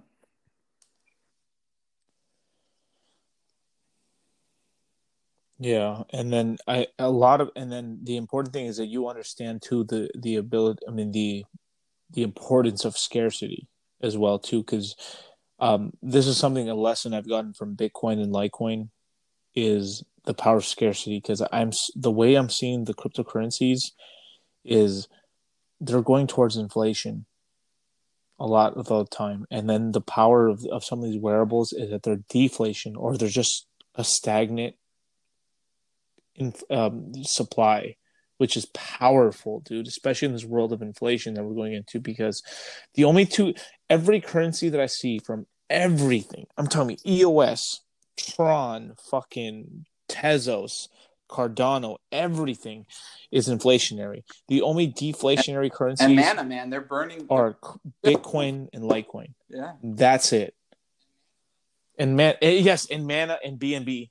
But BNB owe me to 100 million. But still, like Mana, like it's giving me a lot of hope. But like with Mana, even with Mana, like we have to niche down into the wearables until eventually the Mana gets to a certain price. But still, Mana is a long-term hold for me, and I'm a big believer in this project, and I put a lot of hours into this, and I'm pumping podcasts out like crazy as much as I can, you know, with a fucking full-time job. Like I work 6-7 fucking days a week, and I mean literally I do work 7 days a week even now, and with this whole, and you know, this COVID-19 sort of thing going on, and like I'm really putting my time into this, and I'm just trying to get the word out to people. So maybe only 10-20% of the podcast listens. Yeah, well, I can tell you that I started. I hope you guys benefit from this. I really do. I was starting to invest in wearables, and I, you know, would fire it. I'm not even kidding. I'd be at the law firm until, you know, 7 or 8 o'clock at night, and have 35 minutes in LA traffic that I could just switch it on, and I was listening to it in my car, and yeah, man, 100%. Really? Oh my god, dude! I thank you so much, dude. I appreciate that so much. Like, I love fucking hearing that, dude. I wish I could hug you right now. And you guys, I really do. Like, I love that information, and I'm 100% have done pretty well thus far in my wearables purchases. You know, and a lot of that was just like, okay, I see you. You know, I take, and then I think that's the key, right? Like we kind of talk about what we're buying, and we kind of talk about like why we're buying it, but you're not going to get rich just, you know, buying whatever we said we bought. Like at this stage where, you know, you've got a limited listenership listening to the podcast, you know, that may be a good strategy for some, right? But I think the key is to kind of dial into like kind of what I tried to do with what you guys were saying, like why are they buying those things, and what is the next item that has those features, you know, like when it comes, where are the holes in the marketplace, you know, like we talked about before, where is it the case that you've got, you know, 15 items that are cheaply priced and then there's just like no supply, and so those items are going to get bought up at the cheap price, and then there's just not going to be any more items to do. And I think people have, you know, employed that strategy and done pretty well thus far. Now, you never know what's going to happen. You know, there could be a huge shift. Wearables could become worthless. You never know. I don't think that's going to happen, but there's a risk. You know, especially with crypto, there's always a risk. But the reality is that, you know, it's not rocket science. It's just kind of looking at things, and you know, a lot of it's just educating yourself and spending the time to look at the markets and see where the holes are and see and some of it's common sense, you know. Some of these items are ugly. And if you're going to base your stake on buying up all the ugly items at this point, there's no point, because, you know, there are going to be user created wearables, and those ugly items may get written out of existence. But ugly is in the eye of the beholder. So maybe, you know, what I think is ugly is not what everyone thinks is ugly, you know, and maybe, you know, I thought some of those, and I won't say which ones, but there are items to me that I just think are damn ugly. And I think actually one of the examples you gave, I like the Mana logo on the hoodie and the on the t-shirt way more than I like the Decentraland logo. And the reason, because I really like teal. Yes. And I really like that color. And really? So, you know, for me, I actually, really, wow. I was starting like putting together a concept for a wearables store until I realized that I don't know if that's what I want to do. And my concept was going to be to incorporate that logo. That's how much I like that logo. It's just like the nice, clean hexagon in a color that I love, you know, that greenish teal color. And so I think, I mean, the reality is, you know, reasonable minds can differ on these things. And so you don't know. You don't know what's going to be the one that, you know, I might think the hot dog hat looks stupid, but there's only 100 of them. And when we have 50,000 people, I guarantee you're going to have 100 people who don't think the hot dog hat looks stupid, right? So that, I mean, it's kind of, you got to make your own choices, and you got to kind of look at what's on the market. But I think that, you know, there is a certain amount of analytics to it, and a certain amount of like really just looking and being like, okay, you know, this looks like it has some prospects, and, you know, yeah. Can I be honest? The hot dog hat looks stupid. I hate the hot dog. It's it's the most terrible fucking movie. Like, so cheap, so horrible for so long, and none of us who love to, you know, scoop up quality items have even touched it, because it's just like that. Dude, out of principle, I've left it alone. I will never. No, thank you. Unless there is a contest that says who can put together the ugliest semblance of. That said, someone created it, and it's a funny as hell idea, because I actually was looking at it as like it's kind of like a funny parody, like these like hot dog heads, or like, you know, who knows where people will take that. But I thought that was, you know, that it was kind of like a joke item. You know, we don't have too many joke items, and you have that, and then you have like that like machete head one where, you know, it's like, at least that one's kind of like cool for Halloween. But I don't know, man. I think I think some of these items are really funny, and, you know, what they haven't created, which I think is stupid, and they need to, is a suit. Like, it's so silly to me that there is not formal wear. Like, you have the tuxedo t-shirt, but there is not formal wear. I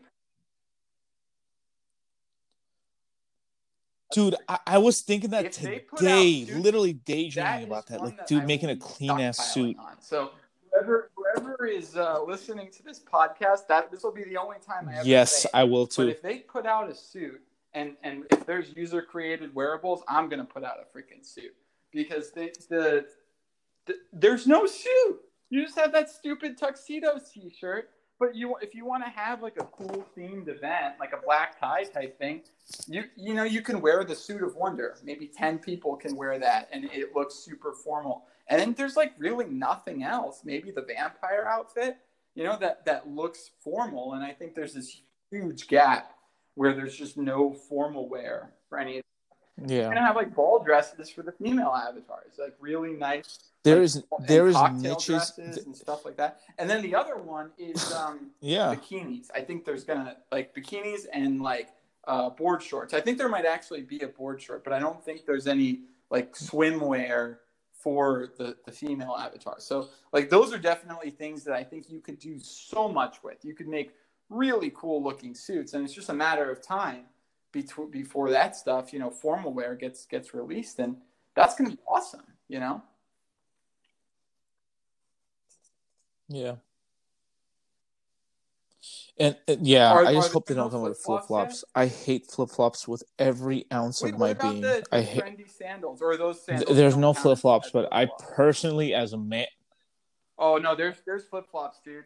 They're sandals, but they're not flip-flops. I haven't seen them. Is there trendy? Ugh. This is a personal vendetta of mine. I hate flip-flops with my life. I hate guys wearing flip-flops. Ugh. These are people. This like your typical like I don't know, like dude who throws his flip-flops on over his like. At least if you're going to the beach, I get it. But well, no. Are you still high? Dude.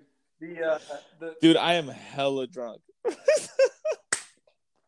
I need to get out this habit, man. I've been having this thing where I've been like streaming or podcasting because like I have a couple drinks to like loosen me up a little bit because I'm so uptight sometimes, Obviously. Oh, thank you. Yeah, I mean, I love the Central Line community. I would have never met you and all the other great people in this community. Maddie, fucking Amrak, fucking Frankie Needles, you, dude. Like, I really appreciate meeting you guys. Like, it's been like a real honor to meet you guys. Because it's really you really are lonely in the cryptocurrency industry because it's like 1% of 1% are in crypto. The truth that have any money at all. If you look at the statistics of people with money, and it's like some people have like $1,000 in crypto, like, and very few have. Like, I have a lot of money. People in that respect, because if not, people just look at you like you're crazy. You go into the main world and say, I've got $50,000 in this project, and they're like, I know. Okay, maybe you buy a car or a house or something else, but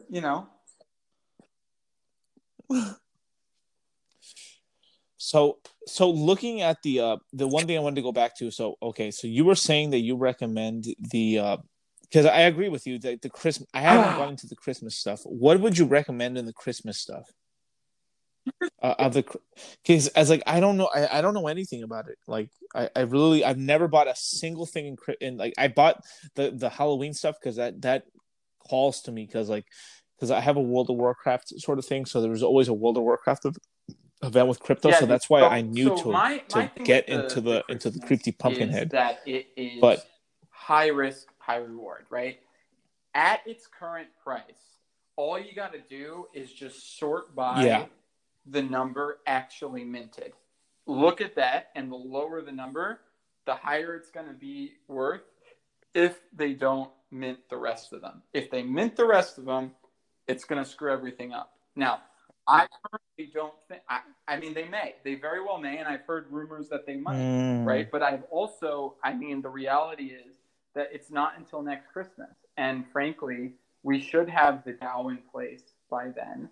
And I think that this is absolutely something that should be voted on by the DAO, whether or not to mint the rest of these items. and the community should decide, because it's going to completely upset the wearables economy. And so these are the types of things that the voting platform, whether it's the DAO or otherwise, is made for. And so the reality is, like, the team may have originally planned to do this, but come Christmas, we don't know what the platform is going to have done, right? Like, my hope is that come Christmas, we have user created wearables. We have, a wearables system implemented with mintage limits. We have, art designers who are now creating these things. And frankly, we have better looking wearables than what's in the Christmas collection, because the Christmas collection, they're very, they're nice. And I think they did a good job, designing this initial set. Some of them are actually, I think, the coolest wearables in the game, but some of them are just very simple. And so there's room to create new stuff and all. So I guess the answer to your question from my perspective is, I would buy the things that are currently still somewhat cheap, and don't have, like, even if they have a 1 out of 1,000 maximum mintage, there were maybe only 50 created or 40 created, because as soon as those things, as soon as there's some sort of announcement that they're not going to mint it, or it goes to a DAO vote and the DAO vote succeeds, what you're going to see is those items are going to, undoubtedly, those items will, like, quadruple in value if a DAO vote were to be proposed and succeed, right? Or, I mean, maybe they are halved in value, but I mean, in my eyes right now, some of those items are cheap enough that, like, even if they did start pumping them out, and I don't think they would pump them out, I think what they would do is just another Christmas event where, there's some of these items are given as prizes or whatever. I don't think it would be like a straight up, like, Halloween store sales thing. At least I really hope they don't do that, because that would just be kind of, it would be a centralization basically at that point. Once we have the system in place, that's kind of, Yeah. Give me one second. Can you keep talking? I need to close the door real quick. What I personally like. Yeah. And I personally really like the Christmas hats, because they most resemble, like, the party hats from RuneScape, and just generally they're this cool thing that you can hold on to, that there is an extremely limited supply of currently.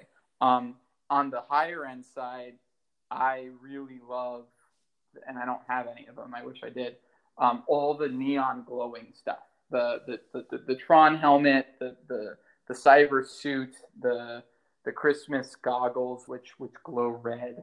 I think those are just some of the coolest looking items in the game, but they're a fortune. Like, no one's selling them, and the people who are selling them want 50, 60, 70, 80,000 mana. So that doesn't really do much for me to pay that kind of mana for a wearable right now.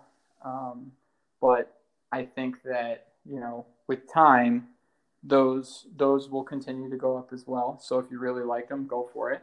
But I think the deals to be had are with the lower end, the more mintage number wearables that have 35 out of 1,000 have been minted, and if there's no more, that's going to be 35 of 35. If there's a bunch more, then you'll have the lowest mintage numbers of those 35, and so you'll have the early mints, and maybe there will be a way of distinguishing which ones were minted pre-launch or not pre-launch. And so I also think one thing that is going to get a little more popularity are low mintage items. I don't think there's really been a focus in this initial surge because they're harder to identify. But in terms of, like, collector's pieces, once these things are looked at as collector's pieces, and we're, a year down where, 3 or 4 other sets have been released and these are collectors, I think that the lower mintage, the first mint, the second mint, the third mint of a particular item is going to have some value to it, because that people collect that kind of thing, right? They collect the first of something, it's cool. And I know I tried to get in on that early. There's still some opportunities actually in the market where if you look, the first minted item might only be, 2 or 3 times as much as like the cheapest regular one. And could you go more into that, because I never really understood the first mint. Obviously, I know that it's a lot. Like I understand like one and the last of the mint being worth more, obviously, but like because you were literally probably the pioneer of this first mint thing. To tell you the truth, if I'm really, because I've been around the market for a long time in Decentraland, and you are like the first investor that I've seen that's been really highly concentrated into the first mints. People I knew collecting them, because when I was trying to buy them, I had other people outbidding me, and my view runs a little bit contrary to theirs. I've always liked the 1 out of 5,000s and 1 out of 1,000, because to someone who values the first minted item, who that's cool to them, right? And collectors will collect anything. I used to play Pokemon cards. You have Charizard, and then you have first edition Charizard. So like that little stamp that says this came out earlier, it's the same exact thing, but it came out earlier, makes it worth 5 or 10 times what the other one is worth, right? And so it's kind of, in my mind, the same thing with low mintages and first mints of items. An item may be 1 of 5,000, but when you're focusing on the first minted item, it's 1 of 1. And then you just have, do you like this item? Okay, I like this item. It's the Decentraland hat. Do you like first mints? Okay, yeah, I do. Okay, well, here is the first mint Decentraland hat. Okay, that's awesome. And it's like, oh, but there's 5,000, but there's only 1 first mint, so the fact that there's 5,000 and it's even more popular, and it's something that more and more people have and recognize, makes the first mint of that item that much more valuable. And the proof for that, I think, is that the highest first mint sale by far happened like week 2 of this run after the treasure hunt, and it was the first minted launch shirt. And so the first minted launch shirt sold for 10,000. I put a bid on it for 15,000, and this is when launch shirts were at like 85. Do you have it? And it sold for 10,000 because someone said this is going to be the most popular item in the game, which I think, whether it probably won't be the most valuable on a 1-to-1 basis, but it's almost certainly going to be the most popular, and we've already seen that it is the most popular. The first minted version of that is a 1-of-1 version of how much is it going for right now? Most popular item in the game. And so that's kind of, I think, what justify. I mean, like I said, I offered 15 for it because I caught it. I didn't catch it until the person bought it, and I was like, that one I really wanted. And so I've kind of bought a couple here and there. I've been paying, anywhere from 1,000 to 4,000. I sold the first mint Raver goggles for 10,000 mana. So that I think was a tie for the highest sale. But I talked to the person afterwards, and that they really wanted the Raver goggles because they had the other 3 first mint. So they probably paid more than like the standard first mint is going for right now. But I mean, almost all there's no first mints on the marketplace right now. I think under 3, it may be 5. But I think the cheapest first mint is 5,000. And I only expect, I mean, those are going to be like for collectors, I think, I may be wrong. I might have been wasting my money, but they will likely be the one that is most sought after in that collection. Now with mythics, it's kind of like they're rare anyways. So like the difference between 1 of 10, 2 of 10, 3 of 10, 4 of 10 is probably there's going to be a less of a, multiple times of the value of the item. But when you look at like the 1 of 5,000, I have no doubt that the rarest item in the game may be the first mint launch shirt. I have he's got it listed right now for 600,000. I think that's crazy, but yeah, I think that's crazy. Yeah. If you look at the dollar what of that, like, mark my words, the no 600,000 is wow. what, like $30K right now? Yeah. It would not blow my mind if one day that oh item my sells God. for the equivalent of $25,000 or $30,000. I think it doesn't ever sell for 600,000 mana, because I think mana is going to go up in price enough that it could never. But if it's mana, dude, I have been called crazy for saying that mana's going to get to 80 to $1. 16 cents at one point. I don't know like why, 2 but years before the launch. That's not crazy. All it would take is if Bitcoin goes to 20K, I have no question in my mind that mana and is it sustained at 20K. There's no question in my mind that mana in 6 or 7 months would be at 25 cents. I mean, the failure of mana will either be the failure of the platform or the failure of cryptocurrencies generally. So if you have faith in cryptocurrencies increasing over the course of the next 2 years, or you have faith in Decentraland as a platform, as I do pretty much for both, I think that mana is going to benefit from that, because it has so much room for growth. It has so much room to take off. Now, if it doesn't take off, it doesn't take off. But that would mean that the platform doesn't. Unlike much of the industry at this crypto, market, I think mana is actually one of the most stable, non-stable coins, right? And I think that it is because it I agree with you with that. Tied to the development of the platform.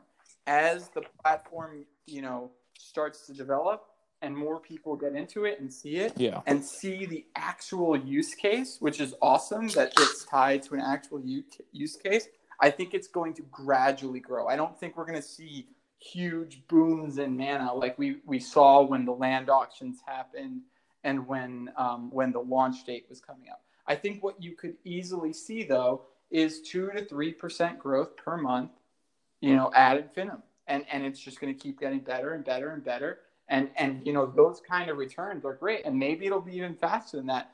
I don't think that in and of itself, without a complete failure of the platform or a complete failure of the cryptocurrency market, I don't think it's going to, go too much lower. I mean, I'm ready to enter back in. I'm a little hesitant about the cryptocurrency market right now because there's a lot of volatility probably coming up with the halvening one way or the other. But I'm I feel pretty safe in mana for the time being. And I might be wrong. Never know. I might be totally wrong. I might have all my eggs in the wrong baskets, but you never know. That's kind of the risk, and it's also what makes it fun. But anyways, man, I having me on again. I really want to do this again so that we could talk about the proposal soon.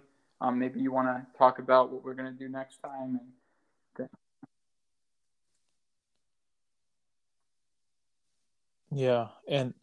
Eventually. So the next podcast is going to be just on the development of the proposal of how we want to how as a community, because Clark Kent has probably made the best proposal of how the community wants the wearables to come out and how to maybe distribute, or at least it's sort of an extremely good framework for how the community kind of wants to vote on this, or kind of just want to distribute it, depending on how many people are in the platform, obviously. Around the forums, and if you want to see it directly, I could DM me and I'll send it to you. I like the one disclaimer until we actually do get into depth about it is that I just wanted to give everyone something that they could talk about and a structure that actually laid out proposals to do it. I'm not married to any of that at all. I think that what I'd like is to have a framework that we can build from. And I think that sometimes, we see early versions of other proposals, or we see things that aren't exactly ready to be seen by the community, and we kind of panic a little bit because they're not, fully worked out or thought through. And so kind of what I wanted to do was to give an example of what a proposal might look like, a final, proposal. And, obviously the goal is to have it edited I've gotten a lot of great ideas that I'll probably work into a revised version and release that. But the reality is, like, if my proposal doesn't pass, that's totally fine. But if we start seeing some awesome new proposals that are like thought out, and that proposal probably took me 10 hours to write. And that's a lot of time. And that's kind of what I do for a living is, part of my job is writing structured memorandums and briefs and whatnot. And so like this was kind of within my skill set, but I don't think you need to be a lawyer to write these proposals. I think what you just need is to take the time and to think through the issues and propose solutions. Your solution may not be the one that's adopted, but the idea that the community gets involved at a deeper level and a higher level of thought about these issues, I think is what's going to drive this platform forward and allow people to really become a part of creating a metaverse, creating an economy, creating a governance system. These are things that you don't get to do. I think that's why it's so cool is like our whole lives we've been told this is the way it is. And here we're getting to participate in creating it. And I think that with that comes a certain sense of responsibility to try to do it right and not rush into things and not just move things to market as quickly as we can and to actually think through these things. And so my proposals kind of just, I hope that there's some good ideas in there. I tried to think about this particular issue, but this issue isn't like, my baby or anything. I wanted to get a proposal out there so that people could start talking. And from what I've seen so far, people, agree with it. People disagree with it. They like aspects of it. And so, I'm excited. I think we'll probably talk about that proposal a little bit more and try to build off of some of the ideas and kind of in between, if you guys have ideas that you want us to talk about, let like Coin Moses know or let me know. And we could kind of explore some of those topics and give our thoughts on it on the next podcast. But until then, if you guys want to read it, it's around. It's also on the forum.decentraland.org. Forum. Yeah, and DM me, because I have a private chat and everything like that. And if you guys want in, just let me know. And we it's a nice community for to grow the NFT space. And because I understand the one reason why I started this whole kind of group was because I understand that a lot of people did not get into that land when it was cheap. $1,000. I mean, 1,000 mana land. Most people will be drooling over that, but like that didn't happen for a lot of people, and I totally understand that, for a lot of people, so I have found that that honestly, like most people will be able to build a lot of their wealth in Decentraland through wearables other than land, to tell the truth. Red Nitrous is one of them. This guy, Star, who's like always on the forums, just flipping stuff. I've seen him or her, smart guy, do a really good job of flipping stuff. So I think that you can see people who are just getting into it and they're making money, and these guys are taking immediate profit and putting money in their pockets and that they didn't have before, just kind of starting small and working up. And I think there's an opportunity for that, and it's cool. It's cool. But thank you again, Litecoin Moses. I appreciate you having me. I'm going to roll off. The wife is going to have me on a platter. But I appreciate being here, and I appreciate what you're doing, man, getting out the good word.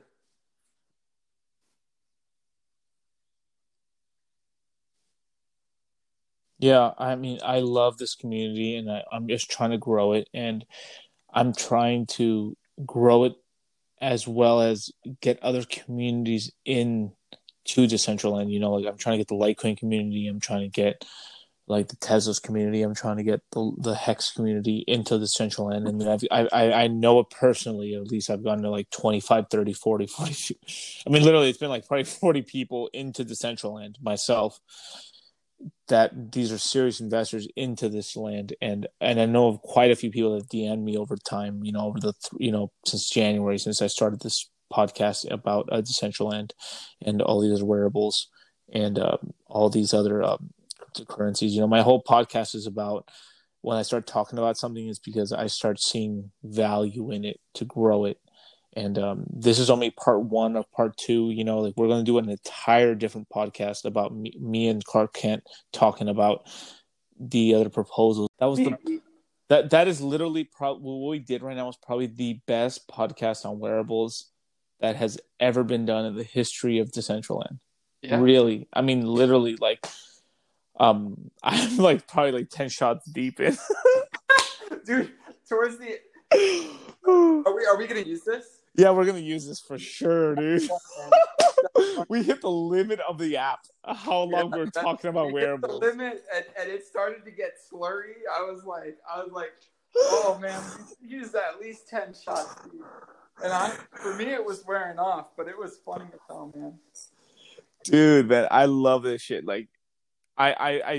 Dude, we have the Dollar Cost Crypto is literally the highest rated fucking show on wearable. It's literally the crown jewel of wearables. Talk. If you were listening to this podcast right now, oh my God, you're gonna make some money. Oh my God, I'm gonna start looking into some of these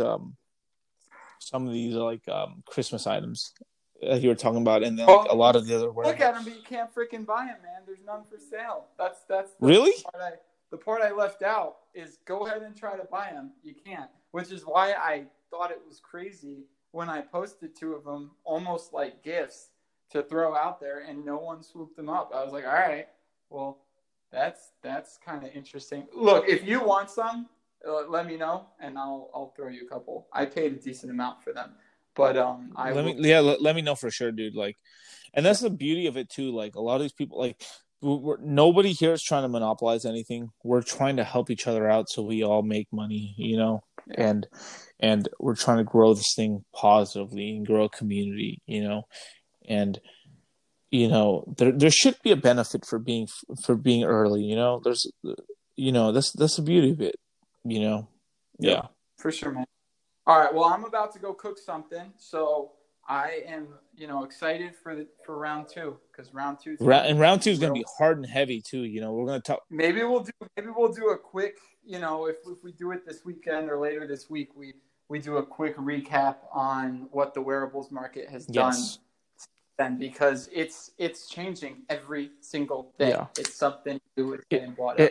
And I've been saying this for a while, that the wearables market is the hottest market in crypto and in Decentraland. You have 3 markets in crypto. You have in Decentraland, you have mana, land, wearables, and I think wearables are the hottest market in the game. Absolutely. Right now, for sure, it's the only place that you can make any real kind of. The only time anything's going to beat wearables is going to be when eventually the game gets so popular that they release more land, and then from there we'll be talking about land. But eventually it'll go straight back into wearables. Yeah. Yep, for sure. And then other stuff, art could get really popular. Right. Yeah, you're right. 3D models, I could see that aren't even NFTs. I could see sales. I mean, you look at MetaZone. We shouldn't get into all this now, but MetaZone's doing a thing where they're allowing 3D models to be sold for mana, and I think that'll become part of the game. I think there's going to be a lot of possibilities. The possibilities are kind of endless with this, and new economies will form, and hopefully we'll be there to kind of take people through them and try to evaluate those new economies, because that's where the money is, when the economy is new. When things are just getting started, first mover advantage. Yeah. But thanks again, man. I really had a good time talking to you. Me too, dude. I love it, dude. This is why I started this podcast as well. Is just I wanted to talk to like-minded people, and I feel not crazy about what I'm doing. Really, I mean, it's so.